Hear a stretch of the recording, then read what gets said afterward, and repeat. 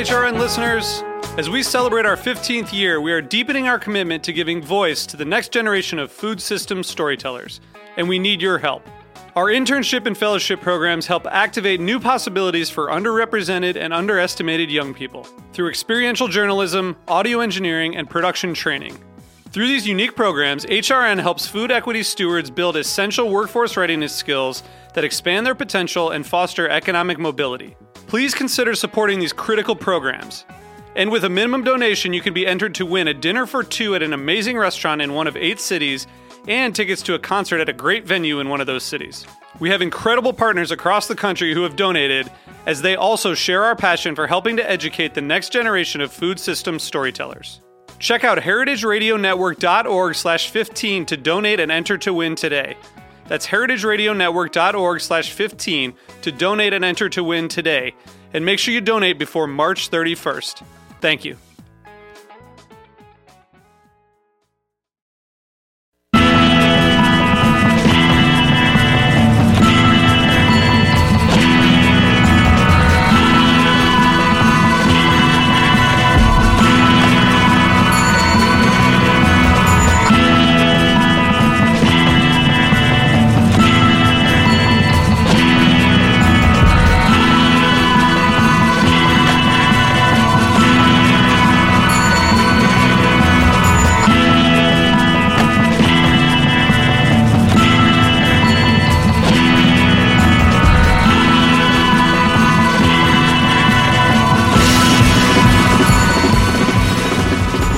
Hi, and welcome to the Food Scene on Heritage Radio Network. I'm your host, Michael Harlan Turkel. Actually recording off-site today at the Starchefs 2010 ICC. That's the International Culinary Congress. Lucky enough to have Jordan Kahn, about to open up Red Medicine out in Beverly Hills, California with me, an old friend. I actually met him at Varietal, New York. Short-lived but very emphatic restaurant that Jordan got to express his pastry prowess, his plate, in such a way that I don't think New York or even the country had seen before, with a real understanding and basis in the arts. Here at Starchefs, he just did a funny little class about color. Can you explain a little bit about the idea behind that? Sure. Antoinette asked me to do a demonstration for a workshop, and usually they're sort of kind of serious, and it's usually about like the chef, showing you how to do something that you've never done, and isn't this cool, or isn't this interesting? Well, shouldn't you be impressed, kind of thing. And I wanted it to be interactive, but also like really fun, and for people to get something out of it without it being super sort of serious and over the top. So what we did is we started exploring, how it's the old, it's a subject that's been talked about for years and years, but it's how color perceives, how color perception changes your sense of taste and smell and things like that. So we basically just made a bunch of mise en place, purees, mousses, cakes, crumbs, nougatines, everything. We made it, we brought it with us, and we made everybody put on these visors that had the color of the visor was red, and it was such a saturated red that when you were wearing it, you couldn't see anything else, and everything was deep red, and it skewed the color such that everything just looked like shades of red. You couldn't tell what the color of anything was.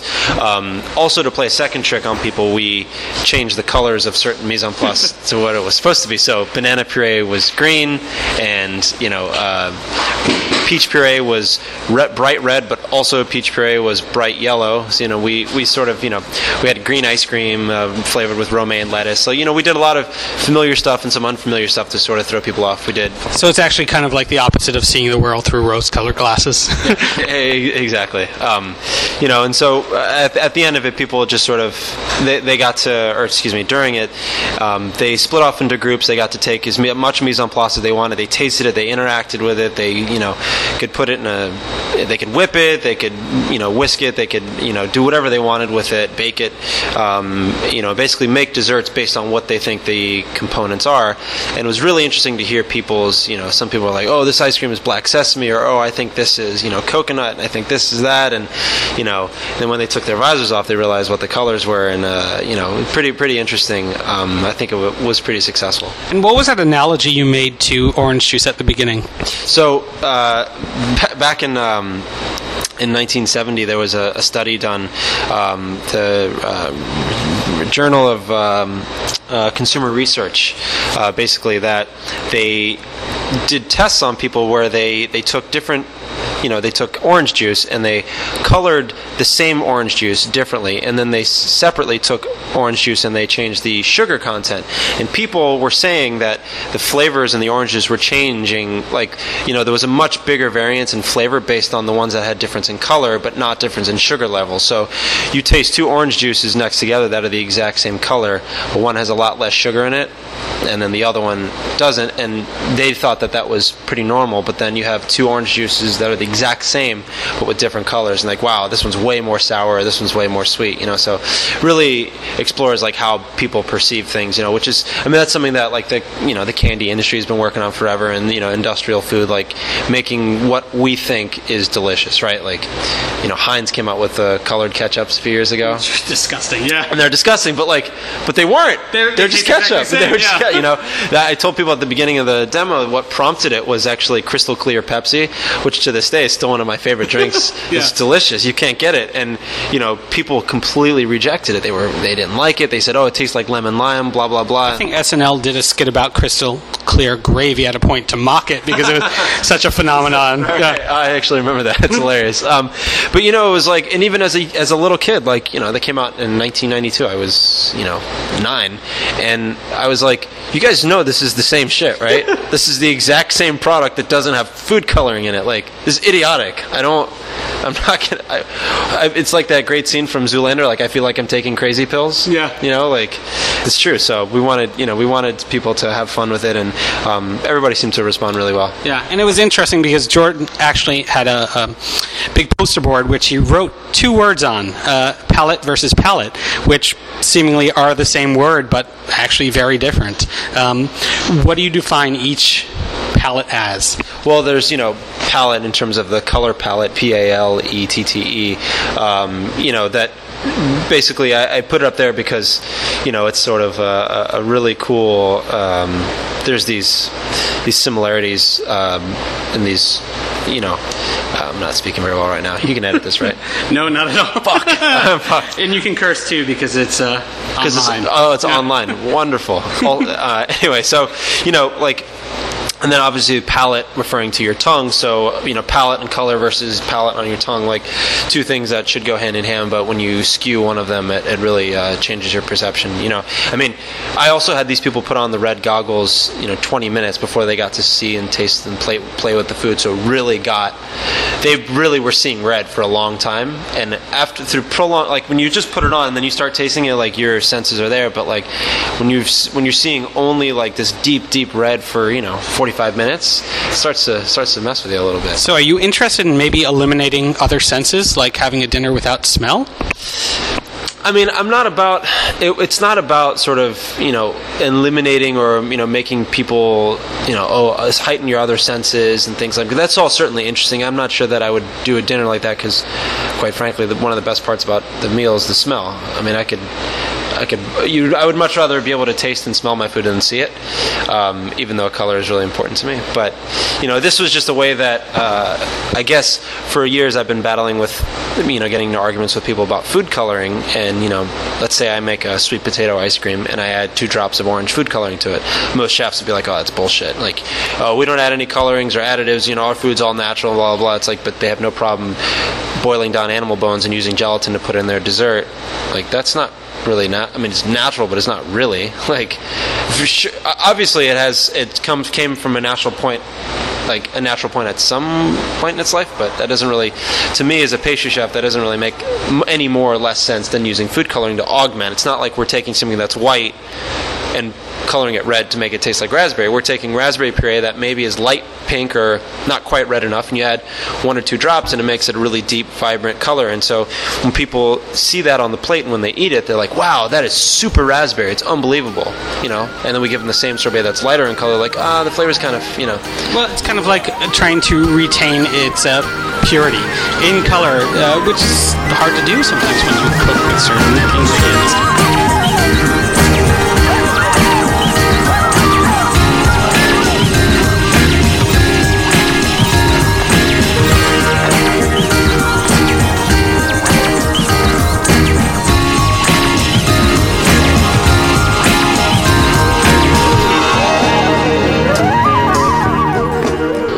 Jordan and I were actually just talking about an interesting occurrence called synesthesia, which is a reinterpretation of senses almost with another sense. So you're smelling color, or you're seeing flavor. Right. And you were just talking about an article that you had read. Yeah, I mean, it's how there's a certain. It's extremely rare, but in certain people, sometimes the senses get mixed, and so like Michael was saying, you can, when you see a number, like it's the number is a color in your brain. Like I know that the number 2 is pink. It's very strange. And there was a certain gentleman that I was reading, it happened with food, and there's a few people that it happens with food, and every time he ate chicken, he saw the color blue. Every time he ate green beans, he saw the color orange. That obviously is a very sort of unique and rare kind of thing, but it's still kind of interesting how your senses can fuck with each other, basically. Yeah, and it's not universal. I mean, it's kind of inherent to the person how they interpret, but yet we have overall flavor profiles of certain things. It's true. You have, if I give you a bowl of yellow Jell-O, what flavor is it to you? Probably banana. Probably lemon, yeah. See, but banana and lemon are very different. Is that bowl of Jell-O going to be sour? Is it going to be sweet? Is it going to be passion fruit, lemon? Is banana? There's in everybody when they look at it, like whether you're aware of it or not, like your instincts tell you like what it's going to be before you try it. So it's kind of. It's something that I've always been really interested in, and it's really interesting how how all that kind of plays in together. Because a lot of I don't want to say naturalists, but a lot of people like, you look at their food and it's not terribly pretty. Like, my food's not very beautiful, but it tastes great. It's like, well, yes, but also it needs to be beautiful. It doesn't need to be beautiful like tortured into purees and all these different modern techniques. But if you're doing something naturally, it should still look like what it is. Yeah, it's true. You eat with your eyes. You kind of carry this mantra with you, though, about dissonance rather than the universal. Spawned from Chopin. Can you explain? Sure. The name of the workshop was a coloristic use of the dissonance, and a writer a long time ago wrote that Chopin is a master of the coloristic use of the dissonance, which effectively dissonance is just sort of another word for describing something that is not that's not parallel, something that maybe is a little bit skewed or a little unusual or out of the ordinary. Dissonant sounds are sort of not harmonies; they're contradicting in a lot of ways. So I think that really describes a lot of the food that chefs are doing around the world, and the food that I do. The food has dissonance in it, and I felt that when he said that about Chopin, he basically meant that he was so poetic in his playing that you could literally it would cause you to emote. You'd be happy and extremely sad, and you'd become lethargic, or you'd be upbeat. Like his music is really sort of powerful, and it also translates into colors. I'm actually doing a main stage demo tomorrow, which you're not going to be able to attend, which is bullshit. Yeah. But it's basically exploring. It's called La Révolution Surréaliste, and it explores 3 different artists: one surrealist, one from the Romantic period, one from abstract expressionism, and it sort of is a video interactive kind of demo where it basically explores how incorporating the elements of surrealism or romanticism or abstract expressionism into food, not necessarily just into presentation, but also in overall like how you conceive the dish. Because surrealists were, they're a group of people, and they either believed in what they did or they didn't, and they weren't surrealists anymore. It was sort of a conscious effort, and then they used their own creativity to harness it in their own individual ways. So Chopin is the romantic that I actually chose for the main stage demo. So we're gonna see. His part of the demo is based on a conversation between him and Delacroix. And one night, it was a rainy evening, and Delacroix was talking to Chopin about how his tones in his music were so deep and vibrant that it often made him think of colors. And This one particular night, a certain way that he did it, he started seeing the color blue. So there's a bluish hue to the whole dish, and it's got raindrops represented because it was raining that night, and it's got kind of a gloomy feel to it.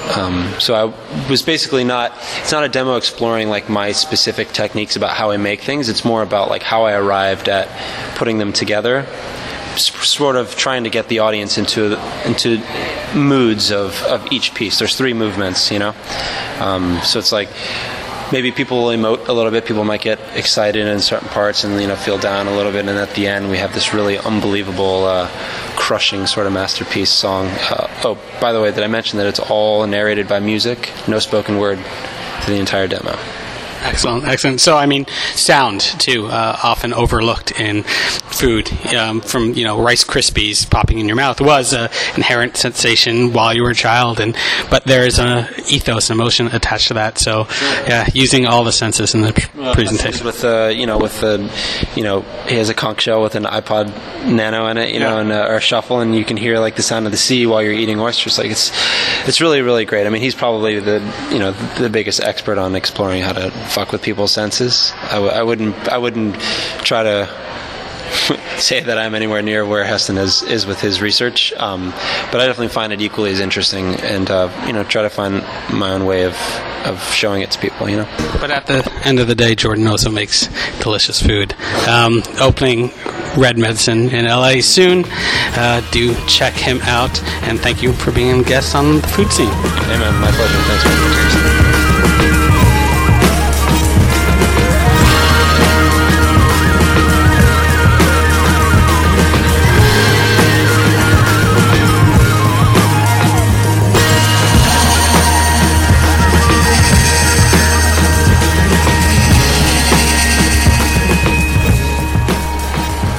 You're listening to the Food Scene on Heritage Radio Network, actually taping off-site at Starchefs ICC. It's an international culinary congress, and funny enough, or succinctly enough, it's about art versus craft. And I'm here with a old friend, fantastic chef, Gabriel Bremer of Salts in Cambridge, Massachusetts, who I was lucky enough to know while he was opening up the restaurant in 2004, and got to spend time in the kitchen, even got to do some amuse-bouche, cutting up radishes, and I think putting crudo on plates a couple times. So he not only influenced me with food, but also aesthetically. His plates are precious, but they're precious in a way, not that you don't want to eat them, but precious because you realize how much thought, understanding, and technique goes behind it. We were just listening to a main stage conversation with the likes of Dan Barber, Michael Roman, Thomas Keller, David Kinch, and there was a very interesting statement by Thomas Keller saying that you have to be a craftsman before you have to be an artist. And then Dan Barber followed up talking about Velázquez, an amazing painter who Picasso ended up repainting one of his most famous masterpieces over and over until he got it right. And it wasn't until then that Picasso went into his blue phase, went into more experimental, and felt comfortable enough to be himself. Now, how do you feel about the idea of, or the saying, being a craftsman before an artist? I would have to agree fully, and I think as putting in my words in a conversation that we had earlier today, when we were just speaking, you need to learn to walk before you can run. Otherwise, you're just going to trip all over yourself and make a mess. And I think that's almost a big problem that a lot of younger cooks these days, they look at people like Ferran, they look at all the modern cooking techniques, and they're like, okay, when do we get to use hydrocolloids? Like, well, first make me a hollandaise. Can you do that? Can you break down this fish? These are the basics that you need to know. The rest of it is icing on the cake. It's ways of reinterpreting or reconfiguring or expressing yourself. But if you don't know the fundamentals, what are you expressing? How can you express anything? It'd be like, as you mentioned, Picasso trying to express himself, but he has no paints or no brush. You need the tools before you can create your work. which will eventually, I think, turn into, in some people's case, art. Yeah, and aside from just the tools, too, you need art in your life. And did you grow up around much of that influence? Constantly, through all the art forms, through music, which I originally trained 14 years classically. I was supposed to be a percussionist. I even turned down a full scholarship, and then ended up cooking and continuing on this path. But I was constantly exposed to art museums, to theater, to ballet, and I think that shows up as well in the cooking and in what I do at the restaurant. That's transmitted through the plates, and also as far as my classical training in sort of the running of the kitchen. How so do you mean? Again, you need to know your basics before you can play. Sometimes I refer to a tasting menu is kind of the difference between the regular menu is kind of the classical trained. Everything has its place, its purpose. The jazz is almost like our tastings that we get to riff off of it and play. So I constantly still utilize my music background in the kitchen. So, I mean, do you actually have a Lydian theory or offbeat tasting menu? Depends on what people request. So, I mean, has music, too, aside from just the training of being a percussionist, have certain songs influenced a dish? Songs not per se, but certainly in the whole aesthetic of the restaurant, the music that we play in the dining room is just as important and is part of the entire atmosphere. So does a certain song inspire a dish? No, but do certain songs together inspire and create the mood of what is our restaurant? Yes. So music isn't just periphery, or these outside idiosyncrasies or touches aren't just secondary, tertiary things to food. I mean, it's all encompassing. Exactly. The smallest detail makes up the biggest.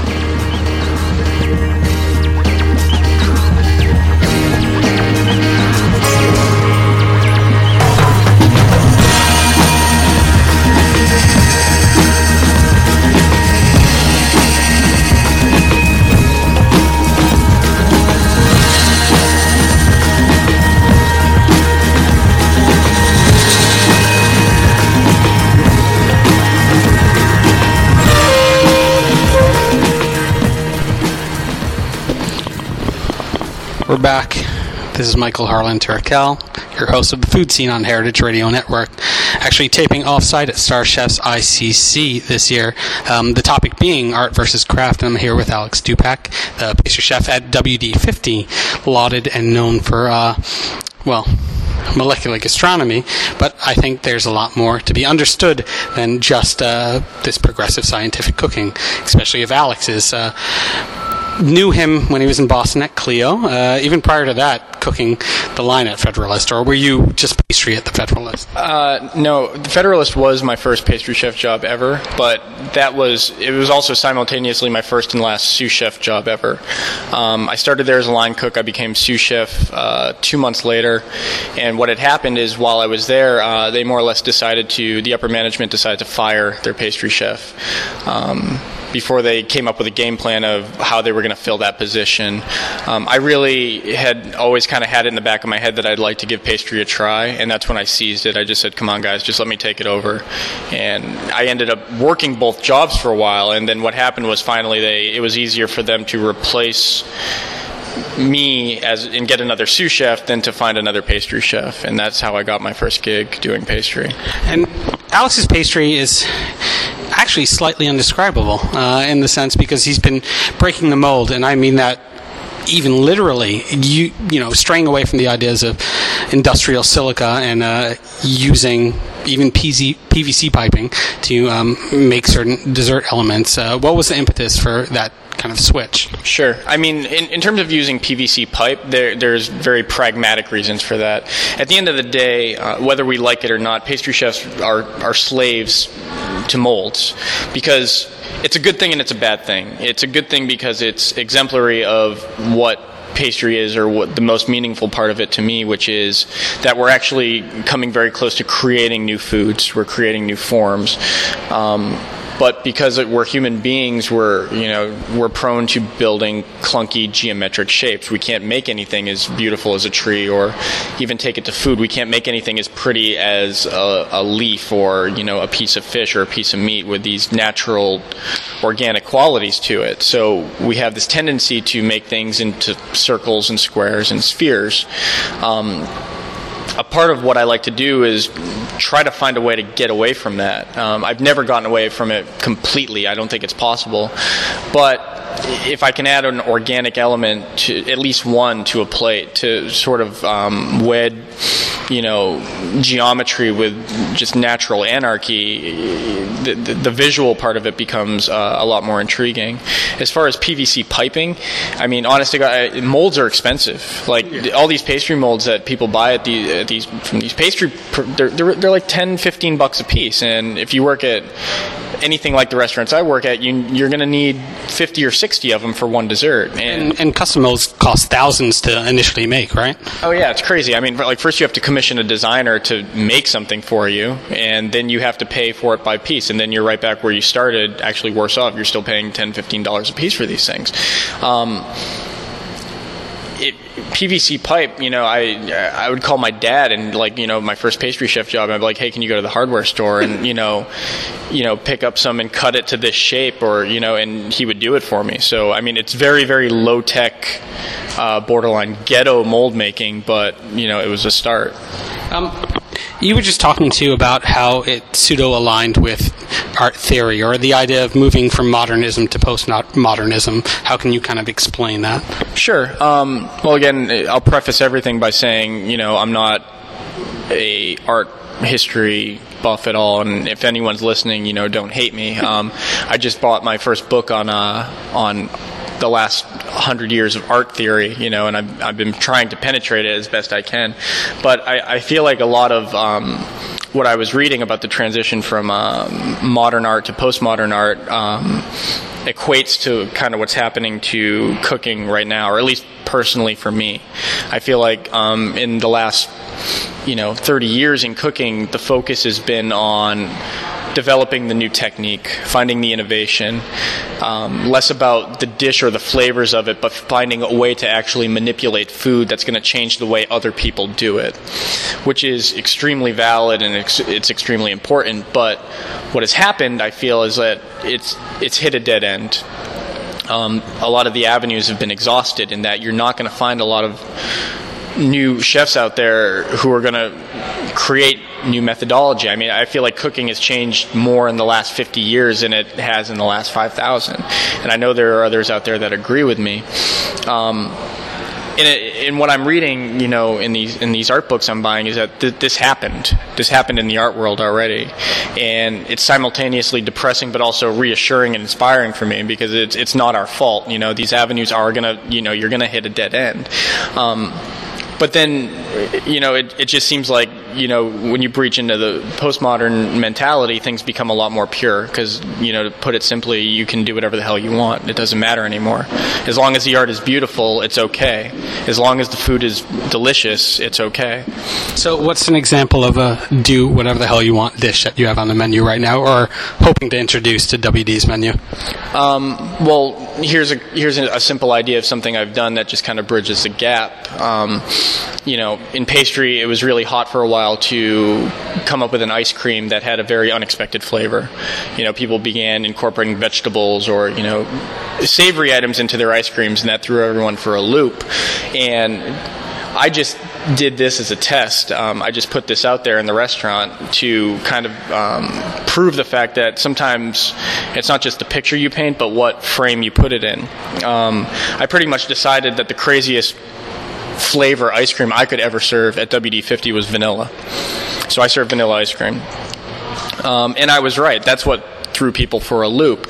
To take it further, the dish wasn't just vanilla ice cream. It was vanilla ice cream that was served, rolled in a raspberry streusel, and it had balsamic vinegar at its center.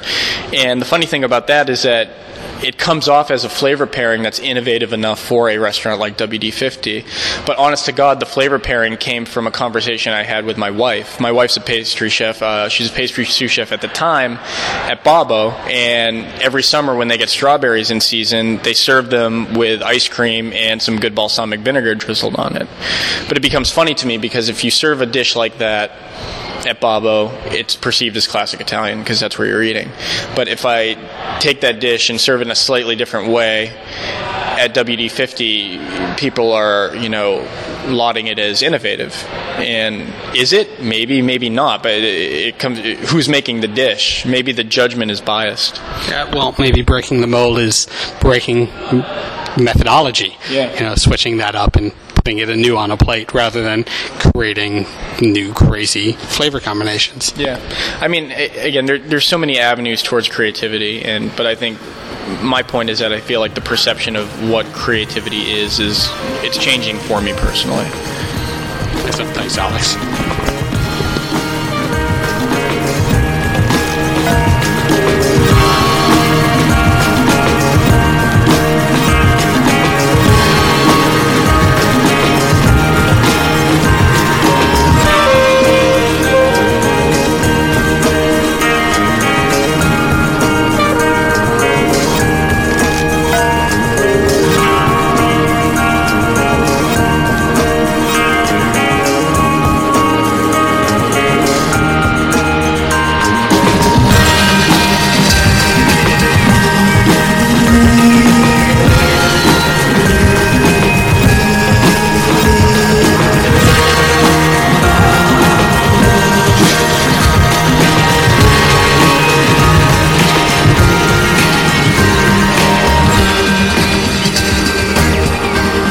You're listening to The Food Scene on Heritage Radio Network. I'm your host, Michael Harlan Terkel, and we're actually taping on site today from Starchefs ICC at the, the Armory, Park Armory, Park Avenue Armory, and I'm here with Kristen Murray, a dear old friend, actually met at Number 9 Park in Boston when she was pastry chef, and have always been inspired and blown away by her work. Most specifically, can't get out of my mind this dish, brioche sassafras. It's the sassafras brioche croustillant, and I think it was with red currants and a goat's milk ice cream, actually. Yeah. And I don't know what it was. I mean, it's not very common elements, but it was so comforting and, felt not safe, but like a warm hug, almost, in this way that she constructs dishes that have elements that you're used to, but don't necessarily come from the food world to be influenced. Are there any outside, artists or mediums that inspire you to put these dishes together? Oh, God. I think we were talking earlier, and I love Kandinsky, just the lines and just the visual is really striking, and the color. Miro was always a big draw. When you're talking about the croustillant, I'm thinking of the sassafras. There was a woman, Eva, that would passionately, she was very eccentric and call very breathy when we talked about herbs, but I always had this visual of her, which was very Renaissance almost, or just ripping these huge sassafras roots out of the ground, and I'd get so much... I can't curse. Yeah, you can. Okay.